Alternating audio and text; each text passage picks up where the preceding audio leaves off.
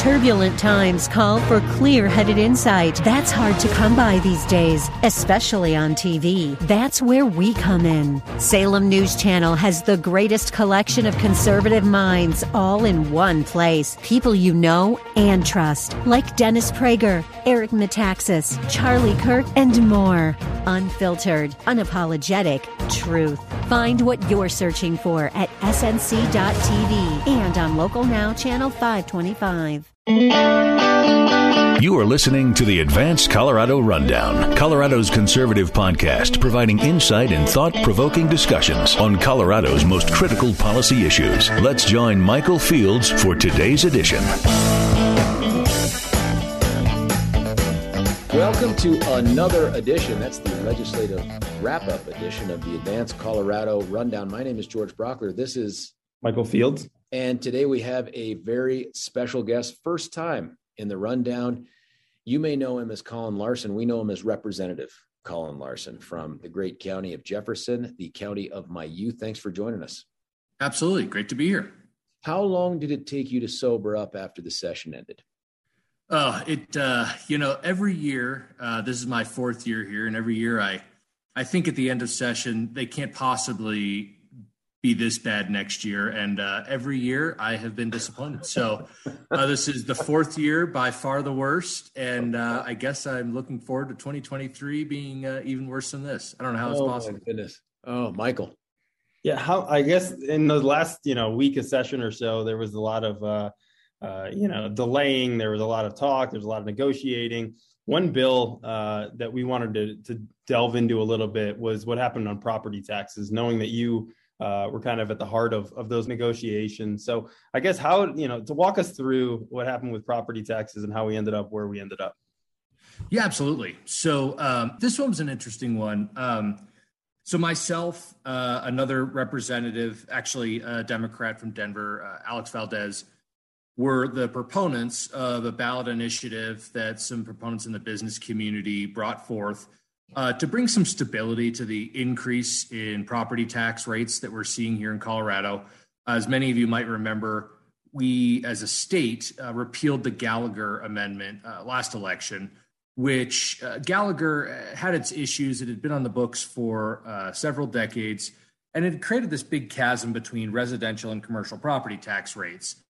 And we ultimately ended up repealing that, which I was not a fan of because the proponents of repealing it didn't have a replacement for it. They just said, we need to get this off the books because it's created this disparity in residential and commercial property tax rates.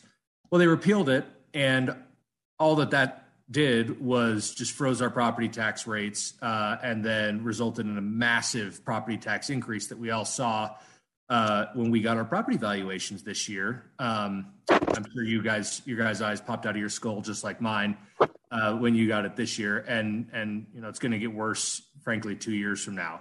So the idea was to create stability, still allow those local property taxes to grow, but at a predictable rate that's more in line with the actual cost of providing services by local government, not to have this skyrocketing rate. So we had that ballot initiative going forward. The governor and some legislators were a little concerned about it. Was this the best way to do that? Representative Valdez and I, and then, ultimately John Brackney, a former Arapahoe County commissioner who was with me on a couple of other initiatives, decided, hey, look, we're willing, as long as we can deliver real results and real property tax savings in the short term, we're willing to put this on the shelf for a few years if we come up with a short-term package that, delivers some relief to some pain that people are going to feel this year, and then a commitment to work in earnest going forward. So that was what was supposed to have happened. The terms we ultimately came to was $700 million in property tax relief over the next 2 years, a couple of reforms to the assessment appeals process that are really important to some higher value properties, thinking commercial properties, that sort of stuff, and then a commitment to work in earnest over the next 2 years. That was the deal we thought we had. And then, the legislature had to go and get involved. And turns out $700 million turned into $500 million. And then they took the remaining $200 million and just repurposed some Tabor tax relief that people were going to get anyway under law, and moved it up to this year, and slapped a shiny new label on it and called it property tax relief. That I thought was pretty disingenuous. Politics gets a nasty reputation for a reason, and this was probably politics at its worst. So. Yeah, and looking at, Tabor refunds have been a big topic of discussion this whole session. Obviously, there was the redo to how they, are refunding that money. Governor Polis and the Democrats try to act like they were handing this money, voluntarily over to Coloradans, which isn't the case. You talked about property taxes. Some of the cuts being made are just our money, that we were going to get anyway. And then a lot of these, other ways they're saying that they're saving people money, credits, et cetera, come from our Tabor refunds, eventually. So I guess, it seemed like a common theme this session was let's take Tabor refunds that are already going back to people and kind of couch them as these, the benevolence of Democrats giving money back. How did you and the other Republicans, feel about that or respond to it? Yeah, absolutely. So, we were of split mind because here's the deal. First of all, it's totally craven politics for them to do what they did. You got Chris Hansen and Jared Polis and, Mike Weissman, who are some of the most anti-Tabor, anti-taxpayer crusaders in the entire state up there celebrating tax refunds. So, the hypocrisy was pretty rank to be on display. On the one hand, I'm excited because now we have the Democrats on the record as supporting Tabor, talking about how great this is. This is something that I hope that we will continue to remind them of after this election. But on the other hand, it was just really disappointing and really disingenuous. The most egregious one was the effort to move up the Tabor refund to September 30th of this year, which, literally, that is the closest you could come to writing into the bill, give people a Tabor check with their ballot. I'm surprised, frankly, they didn't try to rewrite the language so they could actually stuff the checks into the ballot so that people received it. But that's why you see the September 30th date. If they wanted to give relief to people, they could have sent those checks out July 1st with the beginning of the new fiscal year.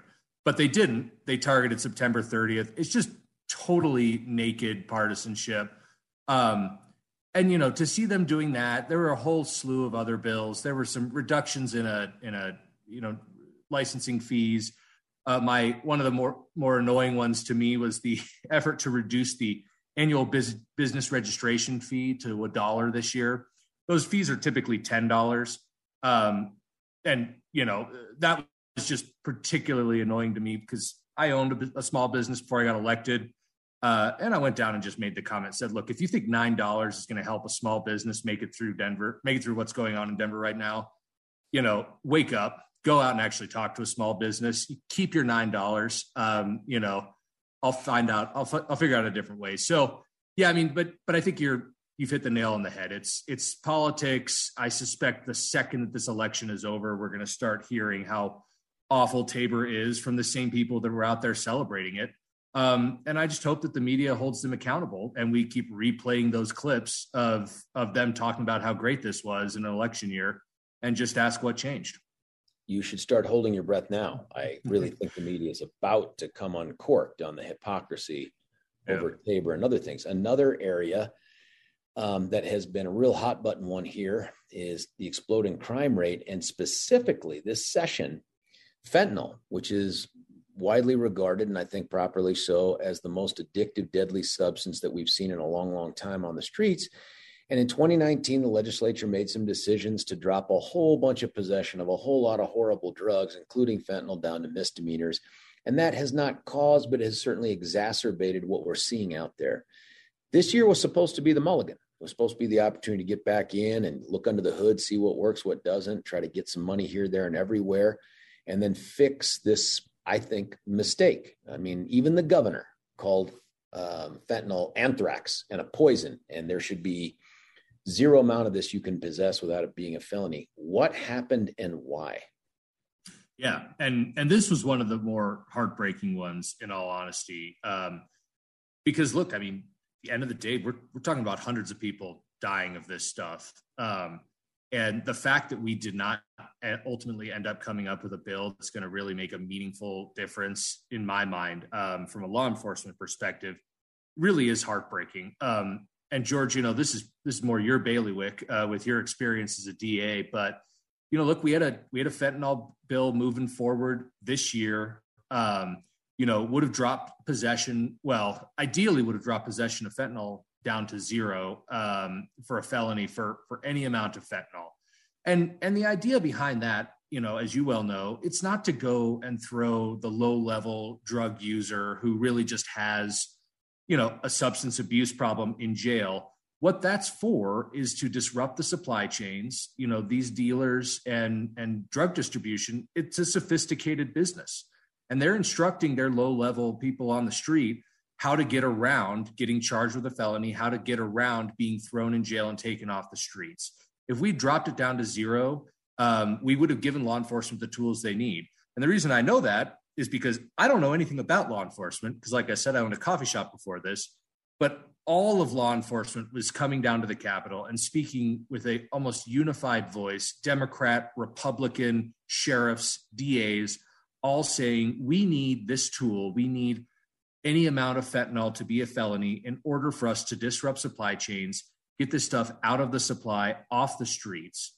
And unfortunately, there are some mostly folks on the left who were just so committed to this idea of sticking to the 2019 law and preventing any kind of criminalization for small amount possession, even though with fentanyl, we're talking about any amount kills.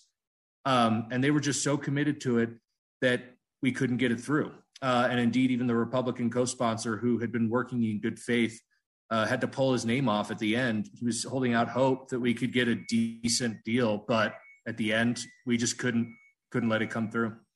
Is your sense of it that absent some change in the makeup of the legislature, that this is a done issue even for next session, that there's an unlikelihood that we'll be able to go back and even improve this thing better? Honestly, I hope that that's not the case. And I don't think it is. This was a strange, it was a strange vote.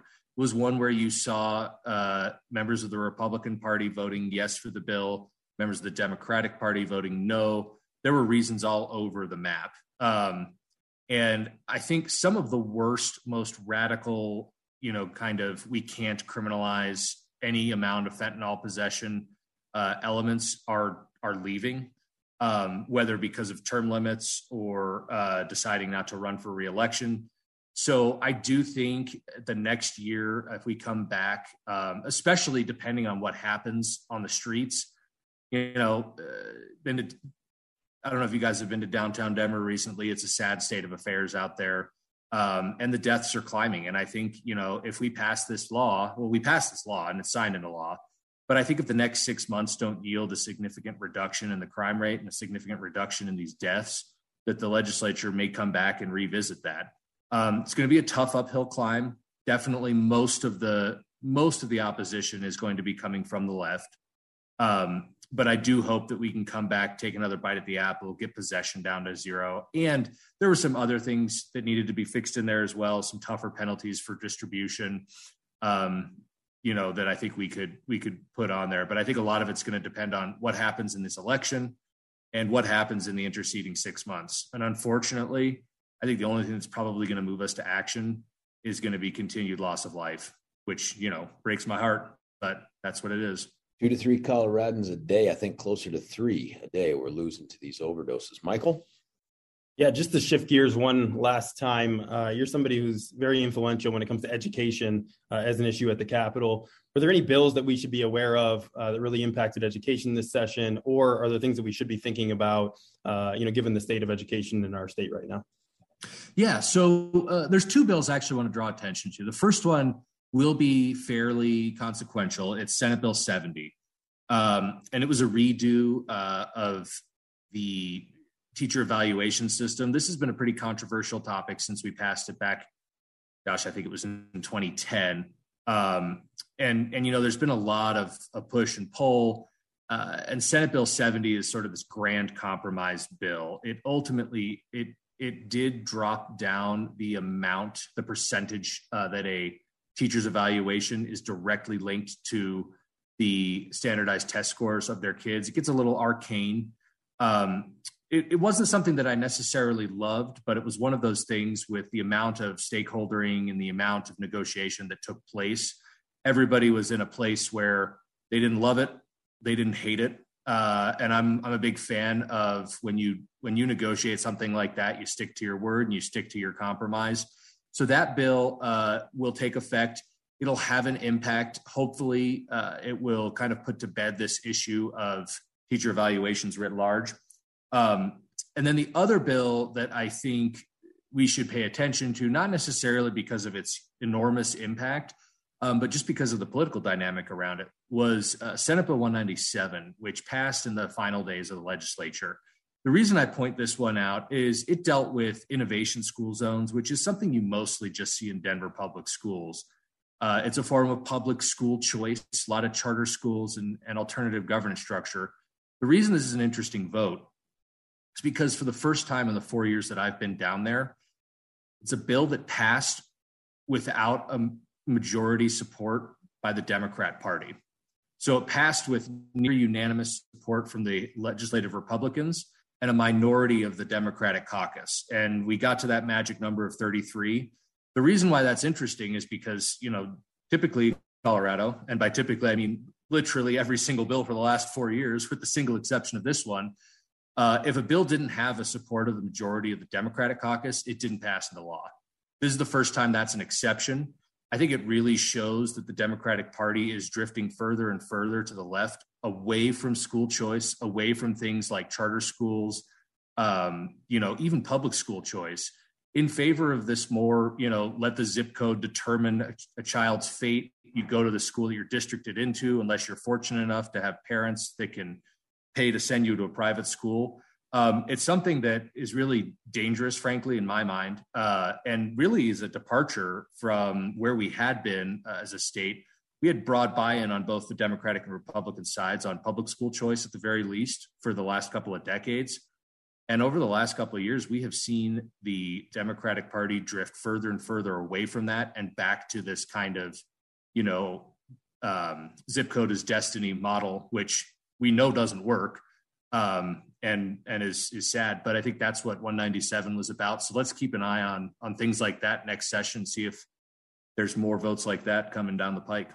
Well, I think that's an important issue. Obviously, school choice, especially coming after the pandemic, such an important issue for families and looking at our scores, right? The fact that kids are failing to read and write at grade level for too long. So appreciate all the work that you have been doing on education. So many important issues happening in our state right now along the lines of public safety, of affordability, and of education. So appreciate all the work that you did this session. We'd love to have you come back on at another time, and just really appreciate you joining us today. This time sober. If you could come on sober next time. I'm kidding. I just indeed. After the session, it's just live at a bar for a week. That's what I would do. So. No, indeed. Sadly, it's an election year, so no rest for the weary. But it's a pleasure. I still love doing it. Thank you for having me on. Really excited about what you guys are doing. Thank you. Thanks for the good work you're doing down there. Keep it up. And this will wrap up this is our last during the legislative session rundown. I'm sure we're going to have more after this, but this was it. We started with Hugh McKean way back. It feels like at the Ice Age. We finished up here with getting ready to land on the moon with Representative Larson. Michael, as always, thanks, and I will check in with you next time. Thank you. Hey, if you like what you're hearing, go to your local podcasting platform. The one that I use is Google, Apple, Spotify, Stitcher, and all the millions of others out there. Download it, subscribe to it, share it with your listener base, with your friends, with your family, and let's get this thing going. You've been listening to the Advance Colorado Rundown, brought to you by Advance Colorado, the conservative thought leader driving dialogue and solutions to Colorado's most critical policy issues. Find them at advancecolorado.org.